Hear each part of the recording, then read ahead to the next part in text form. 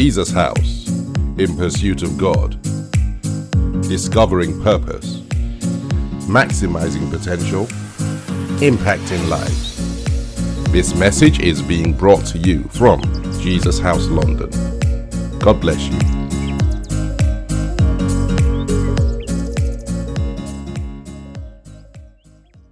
Father, we just want to thank you and bless you for your word.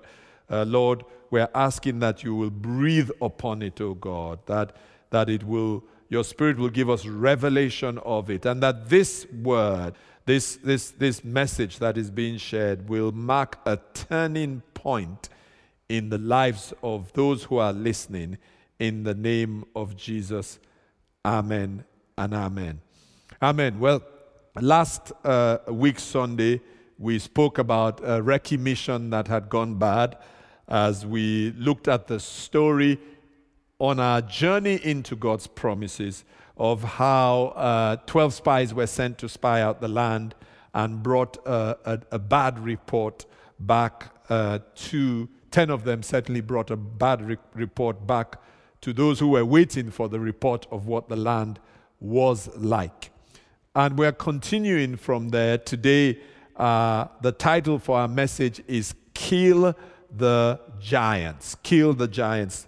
I would like, even if you don't do it usually, I would like you to try to take notes today because I feel that this message has the capacity and will, by God's grace, totally transform your life, completely so. The spies went into the promised land. They spied out the land. They came back with a report. 10 of them came back with this report. And I take their report from Numbers, the 13th chapter, verses 32 and 33. Numbers 13, 32 and 33. And they gave the children of Israel a bad report of the land which they had spied out, saying, "The land through which we have gone as spies is a land that devours its inhabitants, and all the people whom we saw in it are men of great stature. There we saw the giants, the descendants of Anak came from the giants, and we were like grasshoppers in our own sight, and so were we in their sight." They came into what God had promised them. God had spoken specifically to them. But then they came back and said, when we are not able to go into that land, we can't take the land. The land devours its inhabitants, and there are giants in the land. And we were in our own sight like grasshoppers to those giants. And when they looked at us, we were like grasshoppers in their own sight. And you know, unfortunately, that is the story that we find a lot of time in our lives. And I hope today will be a turning point for someone who has faced this challenge. We know what God has promised. We have heard what God has promised. Critically, we have read God's word and we know what he has promised each one of us. That's our own version of the promised land. But then the challenge is that when we look up to enter that promised land, those promises, we see giants that are literally, because they are there, stopping us from entering God's promises. And so, how do we enter those promises? Hence the title for the message, We Have to Kill Those Giants. And today, I want to give you a master class in killing giants. Whatever those giants are, and there are all kinds of giants, this is a master class in killing giants. It's taken from a story that we all know. And so that means I can paraphrase it very quickly because there's a lot we want to share. It's taken from the story of David and Goliath. Most of us will know that story. It's one of the most popular, one of the most frequently told stories in the Bible. Young David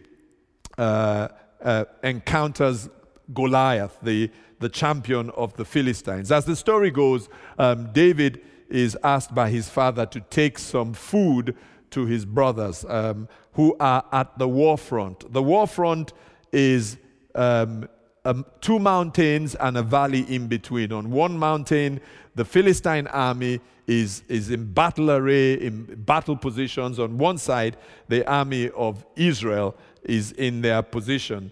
And David is asked to take provisions to them, to his brothers. Now, when he gets there, he takes the provision to his brothers, and when he gets there, he notices this giant that is intimidating and threatening the army of Israel, daring them to confront him, asking if one of them would come and confront him so that he can deal with that person. And as he watches this giant, and the description of this giant in itself is frightening. 1 Samuel, the 17th chapter, verses 4 to 7. 1 Samuel 17, 4 to 7. Then Goliath, a Philistine champion from Gath, came out of the Philistine ranks to face the forces of Israel. He was over 9 feet tall. He wore a bronze helmet and had a bronze coat of mail that weighed 125 pounds. He also wore bronze leg armor. He carried a bronze javelin on his shoulders. The shaft of his spear alone was as heavy and as thick as a weaver's beam, tipped with an iron spearhead that weighed 15 pounds, just the spearhead. And then he had an armor bearer walking ahead of him carrying a shield. And this terrifying picture of a human being would stand there and taunt the nation of Israel. Literally, the Bible says, shouting at them. In verses 8 to 11, the Bible says, Goliath stood and shouted a taunt across to the Israelites. "Why are you all coming out to fight?" he called. "I am the Philistine champion, but you are only the servants of Saul. Choose one man to come down here and fight me. If he kills me, then we will be your slaves. But if I kill him, you will be our slaves." And then he raises his voice, I can imagine, and declares, "I defy the armies of Israel today. Send me a man who will fight me." When Saul and the Israelites heard this, they were terrified and deeply shaken. It's the nature of giants that they terrify you. They paralyze you. They stop you from achieving what God wants you to achieve. And this was a physical giant, but we deal with giants in our lives that are stopping us from entering God's promises. Sometimes it could be the giant of fear. Sometimes it could be the giant of a debt. Maybe the giant of sickness. Maybe the giant of a low self-esteem that constantly tells you, despite what God has promised, that you are not able to do it. Maybe the giant of something that happened in the past. Maybe the giant of shame or stigma. The list goes on and on. Frankly, a giant is anything in your life that is looming, intimidating, taunting, shouting at you, speaking great words against you, stopping you from entering God's promises. So if I am terrified by nightmares, it has become a giant because the Lord gives his beloved sleep, but I can't sleep anymore because of the nightmares. If I can't do what God would have me do and I am enslaved in debt, the debt has become a giant. If my body is afflicted in a way that I'm struggling to perform what God has asked me to perform, because God wants me to do it in that particular way, but I can't, then that affliction has become a giant. And the list really goes on and on and on. Giants that stand intimidating, taunting, daring us, shouting at us, causing us to be afraid and to cower and not to enter God's promises. Well, we want to learn from a master at killing giants. We want to learn certain principles, certain lessons that can help us as we deal with the giants. We deal with those things in our past that are seeking to hold us back, those incidents and circumstances that are seeking to stop us from entering God's promises. They are standing in our way. They are intimidating and taunting us. Now we want to learn as we have a master class in killing giants. So what are these things? There are 12 of them, and so we have to go very quickly. Number one, we learn that you have been anointed for victory. It's instructive that David had already been anointed. If you back up in your Bible to the 16th chapter of 1 Samuel, the 16th chapter, verse 13, the Bible says, "So as David stood there among his brothers, Samuel took the flask of olive oil he had brought and anointed David with the oil, and the Spirit of the Lord came powerfully upon David from that day on. Then Samuel returned to Ramah. There was no Goliath in sight, but he had been anointed. And when he was anointed, he was empowered and enabled to have victory. The Spirit of God came upon him mightily. And so when he got to the battlefield and was going to engage Goliath, he looked like a boy in the natural, but he wasn't a boy spiritually because he had already been anointed king. So it was a king that was coming against Goliath. He was not defined by his circumstances. His brother taunted him, "Have you left the few sheep that we gave you to come here and get involved in what is a man's thing?" His brother didn't realize that he was talking to someone who was anointed by God as king. His brothers didn't know who he was. You know, sometimes in life, our circumstances don't tell who we really are. Sometimes we're still going through stuff. We're still on a journey. We're still building. And when we look at our circumstances, it doesn't tell who we really are spiritually. I want you to understand that spiritually, you are a king. You are anointed as a king. You have the power of a king, and it's generic, whether male or female. You have the power to decree, to bind, and it will come to pass. Does the Bible not say that? As the Apostle Peter helps us understand that in 1 Peter, the 2nd chapter and the 9th verse, where the Bible talks about us being priests and kings.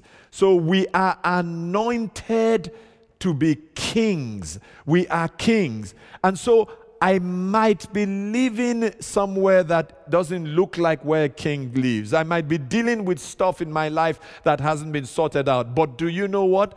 When I gave my life to Christ, I was anointed and enabled to overcome every plan of the enemy, to deal with every giant. I am wired for victory, anointed for victory, enabled for victory. The heavens are backing me up. In the spirit realm, I'm not a tiny little boy. I am a giant of a king that has been anointed for victory. That's the first thing, number one. You are anointed for victory. So it doesn't matter where you are, my sister. It doesn't matter what you're going through. It doesn't matter what you're dealing with. It doesn't matter that the circumstances don't look like that. You are anointed by God, by the Spirit of God. As long as you're a child of God, you are anointed for victory.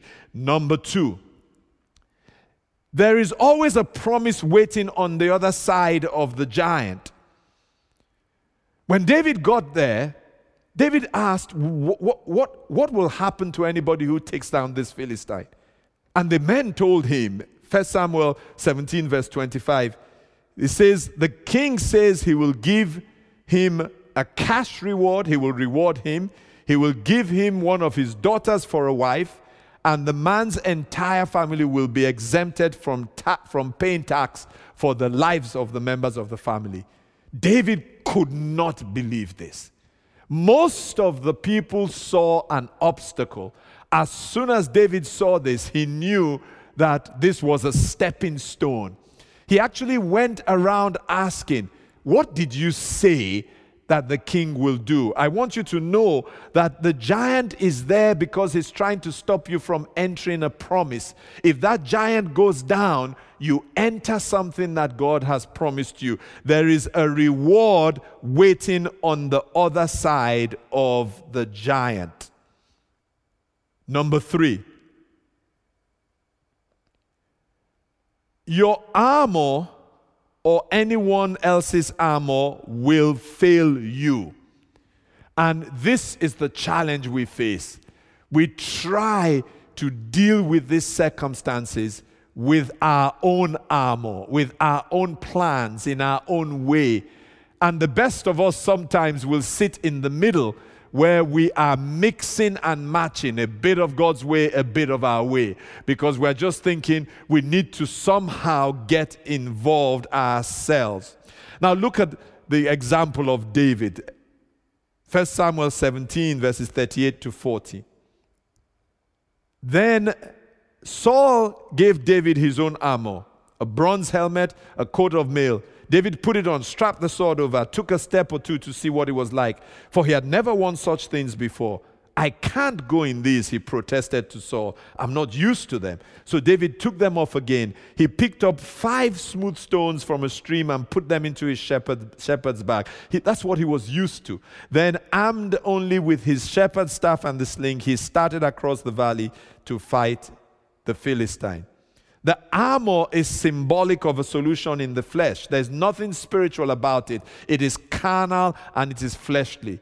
And how many times does the Bible warn us of the pitfalls of dealing with these giants by our flesh, where we think that we can sort it out without God and without a spiritual solution? Does the Bible not say that wise king in Proverbs 3 verses 5 and 6, trust in the Lord with all your heart? That's what we need to encourage ourselves to do, to trust God. Trust God to show us how to deal with that giant. Trust God to show us how to get past that giant into the promise that God has made for you. Trust in the Lord with all your heart. Don't lean on your own understanding. In all your ways, acknowledge Him, and He shall direct your path. Once we trust in Him and put our understanding aside, our understanding comes subjugated to His Spirit.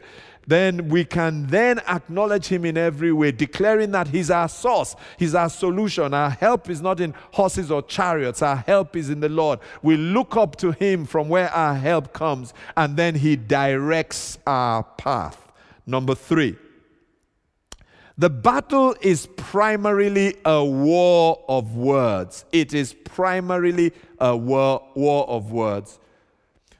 Listen to what the Bible says in verses 8 to 10. Goliath stood and shouted a taunt across to the Israelites. Why are you all coming out to fight? He called. I am the Philistine champion, but you are only the servants of Saul. Choose one man to come down here and fight me. If he kills me, I will be your slaves. If I kill him, you will be my slaves. I defy the armies of Israel today. Send a man who will fight me. The shouting, the raising of his voice, the speaking of great words is designed to strike fear into their hearts. And that's exactly what happened. As he paced up and down, he was striking fear into their hearts. That this is who I am going to deal with you. And so, of course, it's a war of words. He's speaking words, but we, as we will find out, must also know how to battle him in the war of words. So that was number 4. Yes, we're on to number 4 now. The giant that David had been dealing with, or was about to deal with, had been there for quite a while. The Bible says he paced up and down for 40 days and 40 nights. That's a long time. Now, your 40 days and 40 nights might be different from my 40 days and 40 nights, but this is just a word of encouragement to someone. The word of God, when it is preached by the Spirit of God, has signs and wonders following it. And so I prophesy into your life that every giant, no matter how long it has been, as you apply these principles, I declare that the end of that giant, it might have been pacing up and down for the equivalent of 40 days and 40 nights, whatever that is. But by the grace of God, in the name of Jesus, that giant is coming down today. I declare that into your life. Number 5. Giants are killed by words. Giants are killed by words. Listen to what this giant said. verses 43 to 44. Am I a dog, he roared at David, that you come at me with a stick? And he cursed David by the names of his God. Come over here and I'll give your flesh to the birds and the wild animals, Goliath yelled. It was really about words, shouting them, yelling them, cursing. And that's really how giants function. They try and intimidate us by words. That's why a lot of the fight is going on between our ears as words are poured into our minds as the giant tries to intimidate us. You can't do it. You're not able to. I'm going to frighten you. The words are pouring in. I'm going to expose you. You shouldn't even be thinking that you're in that category. You should look at who you are. Look at your failure. Look at the things that you haven't done. The words are pouring in. The Goliath, the giant, yelled, trying to overwhelm David with his word. But listen to David's response, verses 45 to 47. David replied to the Philistine, you come to me with sword and spear and javelin, but I come to you in the name of the Lord of heaven's armies, the God of the armies of Israel, whom you have defied. Today the Lord will conquer you, and I will kill you and cut off your head. And then I will give the dead bodies of your men to the birds and the wild animals. And the whole world will know that there is a God in Israel. And everyone assembled here will know that the Lord rescues his people, but not with sword and spear. This is the Lord's battle, and he will give you to us. Amazing expression by David. Here's a young boy facing a 9-foot giant, and the giant tries to intimidate him, curses him by his gods, yells at him, shouts at him. But what is David's response? It's the response of a king who knows he's a king. It's the response of someone who knows that victory is already his. Is the response of someone who understands that it is not possible for God to lose a battle. The audacity of his response. You come to me with sword, spear, and javelin. I come to you in the name of the Lord of heaven's armies. Oh, I wish that we understood the power in the name of Jesus. At the mention of that name, every knee must bow and every tongue must confess. It's not possible for us to speak that name and for the enemy to stand there taunting us. At the mention of that name, he must bow. The giant must give way. He says, I come to you in the name of the Lord of heaven's armies, the God of the armies of Israel, who you have defied. Today, he says, and I like the authority, today, not tomorrow, not next week, but today. And I wish someone would say today that giant is going down. This is the last time that you will be intimidated by that giant. He says, today, the Lord himself, not me, David, but the Lord who is fighting for me, the Lord who is fighting for you. Today, the Lord will conquer you. And he says, then I will kill you and cut your head off. And then I will give the dead bodies of your men to the birds of the air. You will know, the whole world will know that there is a God in Israel. And everyone here will also know that God rescues his people, but not with sword and spear, with his mighty power. What was David doing? He was merely making confessions, declarations, and decrees. He was speaking words that confessed what he expected to happen in the future.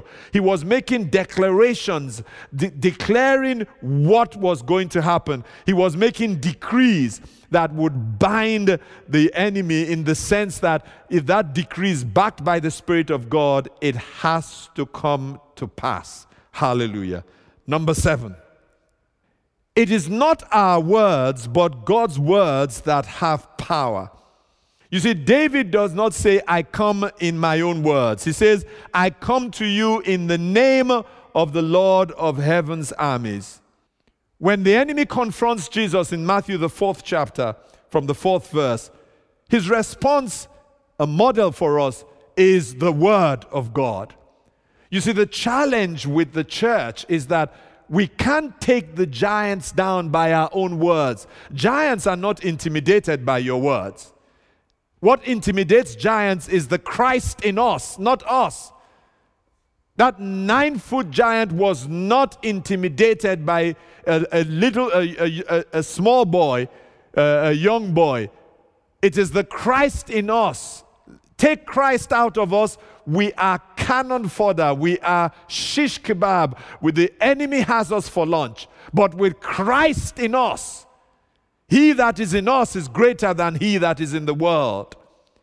But then we have to know the words to be able to use the words. Doesn't the Bible say in Ephesians, the 6th chapter and the 17th verse, that this word of God is the sword of the Spirit? It's our only offensive weapon. Who goes against an enemy without an offensive weapon?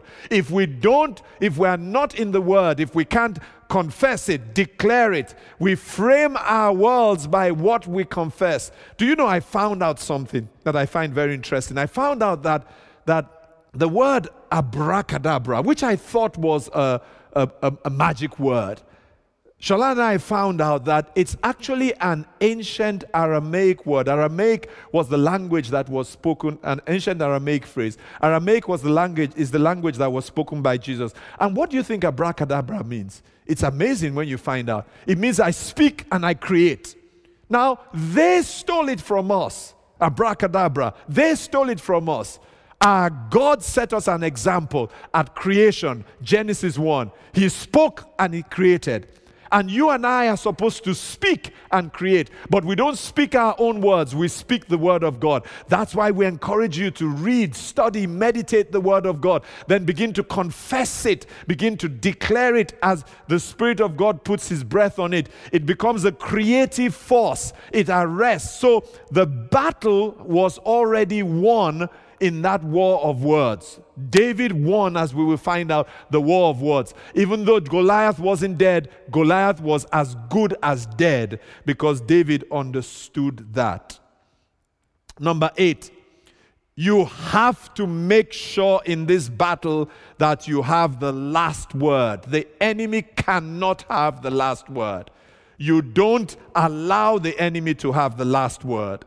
If you look at verse 47, after he had spoken, David, the last word that he spoke, and he will give you into our hands. That was the last word. After that, verse 48 tells us that he then the Philistine drew near to meet David, and David hurried and ran toward the army to meet the Philistines. Don't ever let the enemy have the last word. No, you must always have the last word. You have the word of God in your mouth. Make sure that is the last word. You are going to die. No, I am not going to die. I am going to live and I am going to proclaim the goodness of God. I simply cannot die. You're going to fail. I can't fail. It is impossible for me to fail. There's too much that God has wired me for success. That might be your plan, Satan. Might be your plan, giant. Many are the plans in the hearts of man, including yours. But God's purpose for me will surely stand. You must have the last word. You know, talking about that, having the last word and having, the word being the fight. As I mulled over this message, I stepped into my bathroom and I had a very interesting conversation with God where God said to me, this whole thing has symbolism in it. And I said, what do you mean by that? He says, well, the symbolism is that David picks 5 pebbles and gets his sling and goes against this giant. And that there are 3 things that worked in a symbolic way, just to drive home everything that I've said. The first thing was that he took the pebbles, and God said to me in my heart, those pebbles are really like my word. Yeah, 5 pebbles, 5 words. He took my word. Let's just say my word. And he says, the sling is like your mouth. This is God just talking to me in my bathroom. I'm just sharing with you some of my conversations with him. He says, so when you put my word in your mouth, when you put the pebble in the sling and you release the pebble, that means you release my word from your mouth. That means we release it by our confessions, our declarations, our decrees. He says, then it goes and hits the target. But he then said to me, but how possible is it that a young boy can shoot a sling and it really hits the target, bang in the forehead of the giant and brings him down?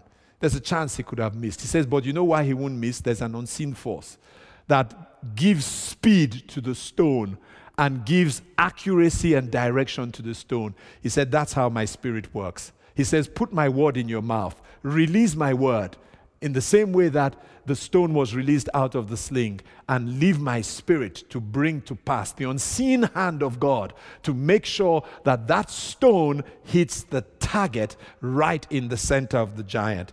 Put the word of God in the sling of your mouth. Pick up the pebbles and put them in the sling and release them, and then let the Spirit of God do what the Spirit of God says he will do. After all, those words that are spoken, we understand, can't fall to the ground without achieving the purpose for which they were spoken, as long as they are spoken under the unction of the Spirit of God.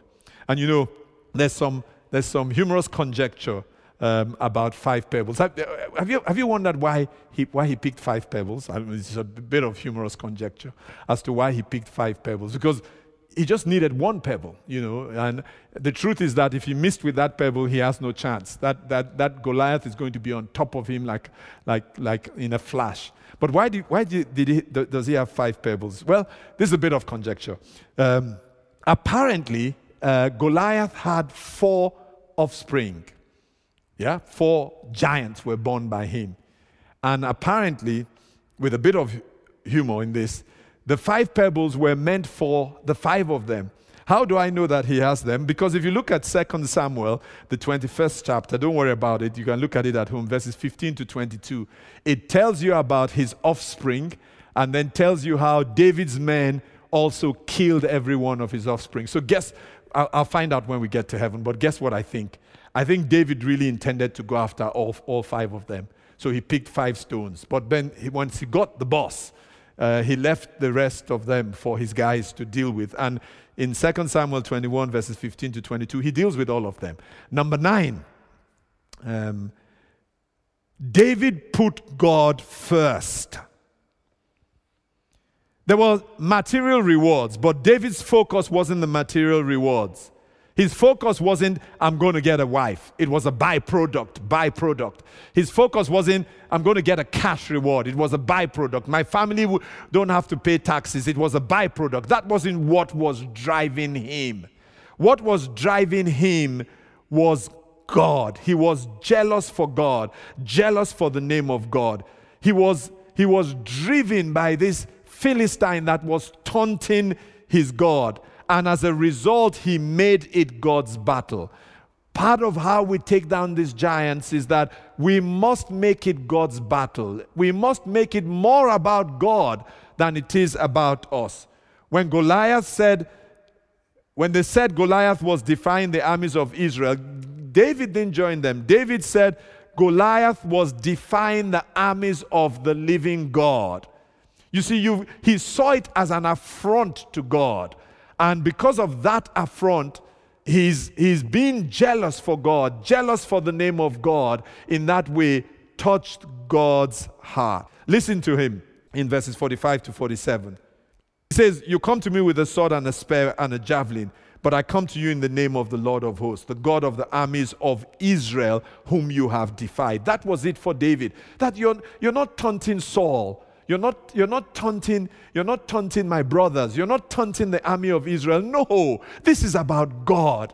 You see, somehow you have to see that giant standing in your way, stopping you from entering God's promises. Not just about yourself. It's about God. It's about God's plan for your life. It's about how God is going to use you to be a blessing. It's about how you're going to serve others. It's about how your God is going to use what He has blessed you with to be a blessing. And this Philistine, that giant, is trying to stop God's plans from coming to pass. And we understand that it is not possible to do so. You have to see it about about God. He goes on to say, this day the Lord will deliver you into my hand, and I will strike you and take your head from you. And this day I will give the carcasses of the camp of the Philistine to the birds of the air, wild beasts of the earth. And then go on, listen to what he says, that all the earth may know that there is a God in Israel. Why do you, giant, need to come down in my life?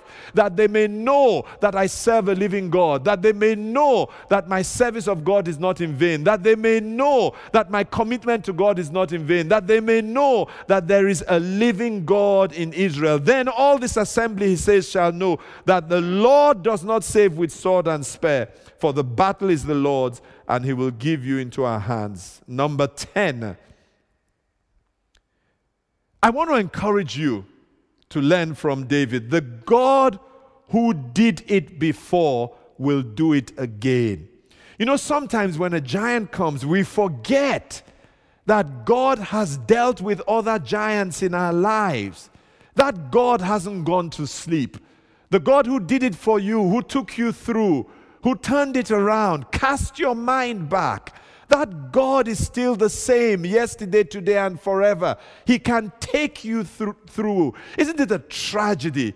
The tragedy of the 10 spies and the nation of Israel, that God brought them through the Red Sea. They had dealt with hostile tribes. He brought water out of a rock. He did amazing miracles. So how can that God not be able to deal with a giant that is in the way of a promise? We have to learn from David, verses 36 and 37, 1 Samuel 17. He says, your servant has killed both lion and bear, and this uncircumcised Philistine will be like one of them, seeing he has defied the armies of the living God. Listen to what he said. I've done it before. I've killed a lion and a bear. What's the difference between the lion and the bear and this Philistine? You are going down. Let's look back and see what God has done. If God did it for you, came through for you, that's the beauty of testimonies. Even if it wasn't for you, look at what he did for another person. God can do that for you. He goes on to say, moreover, David said, the Lord who delivered me from the paw of the lion and from the paw of the bear, he will deliver me from the hand of this Philistine. And then when Saul heard that, what could Saul say? The boy was confident. He had precedent. He looked back and he could see that God had done it. What was he telling Paul? I know that God did this for me. I know that God came through. He came through in my finances. He healed my body. He turned that situation around. He delivered me from fear. Surely he can deal with this. Cast your mind back and let the precedent strengthen you that the God who did it can do it today in your life. Today, the giant is coming down. Number 11, as we come towards the end. Now, all this is good, and I don't want us to get into a place of what I call spiritual irresponsibility, because you see, faith without works is dead. There must be action to the faith we have. Number 11, he acted in faith. If it is God, there will be an element of us acting in faith. Verse 48 to 49. So it was when the Philistine arose and came and drew near to meet him, that David hurried and ran toward the army to meet the Philistine. Then David put his hand in his bag and took out a stone, and he slung it and struck the Philistine in his forehead, so that the stone sank into his forehead, and he fell on his face to the earth. Now I'm sure you know that what powered that stone was nothing natural. The stone didn't just hit him, cut him, bump his head. The stone went straight into his head, broke bones and muscles and sinew and all kinds of things, and drove straight into his head. It obviously was powered by God. But the story there is that David acted in faith. He picked himself up. He hurried towards him. He took the stone out of his bag, put it in a sling, and released it. May God give you the grace to act on the faith that he has given you. And lastly, number 12, we've tried to go through as quickly as we can, but amplify it in your mind. May the Spirit help you to do so. Number 12, and this should be an encouragement to someone. You know, I love how the story ends. The Goliath falls flat on his face before David. Now, it's very interesting. I'm sure you remember a story about the Philistine god called Dagon. The story is in 1 Samuel, the 5th chapter, verses 1 to 4. Well, what happened is that the Philistines brought their god, Dagon, and they put it in their temple, and then brought the presence of God, the ark of God, and they put it next to this god, Dagon. Can you beat that? They put their God and then put the ark of God, the symbol of the presence of Jehovah, this presence of the creator of the ends of the earth, the one to whom all power belongs, the one who created the foundations of this earth, who holds it together by the power of his spoken word. They put Jehovah, the uncreated creator, next to a God created by hands, a God called Dagon. And when you read the story, when the people woke up the next day, Dagon had fallen on his face before the ark of the Lord. And what do you think happened? It was a power contest. At night, when everybody had gone away, show me your power. And of course, there's no competition. There's God, and there's all the other gods that are made by the hands of men. And so, of course, in that power contest, what happened? Dagon bowed, fell before the presence of God. So when they came, they saw Dagon on the floor. So they took Dagon again and put him in his place.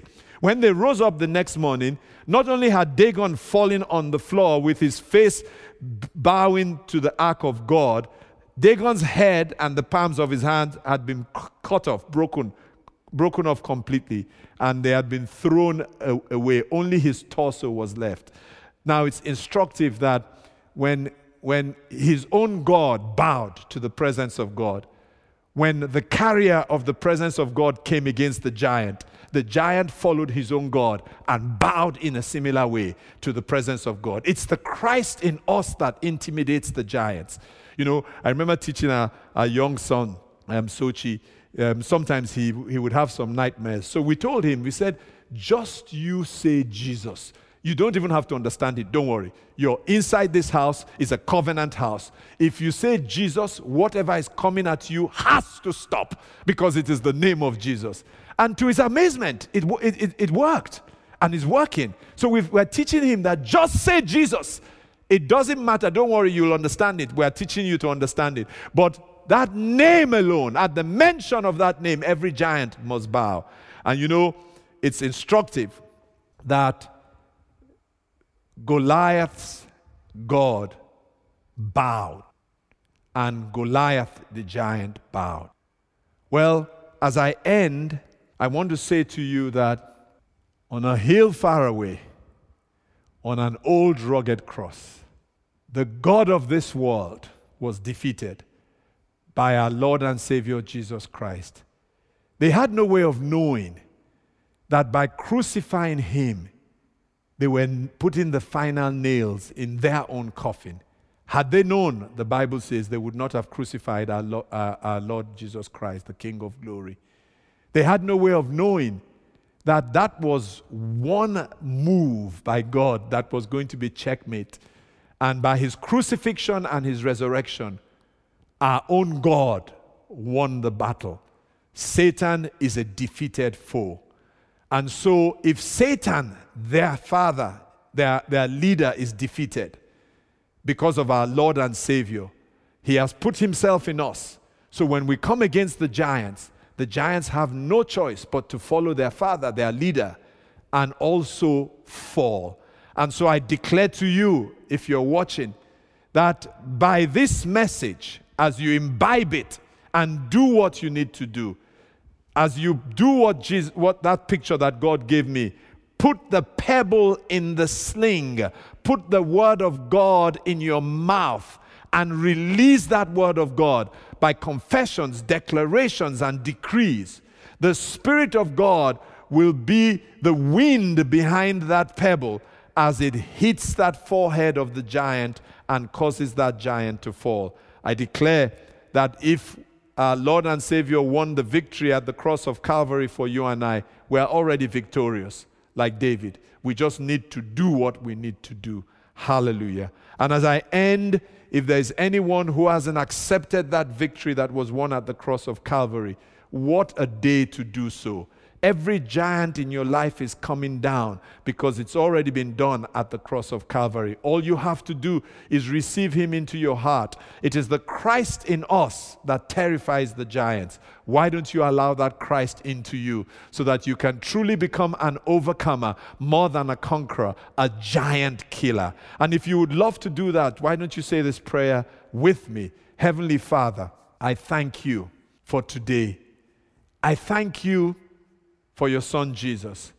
I receive him into my heart.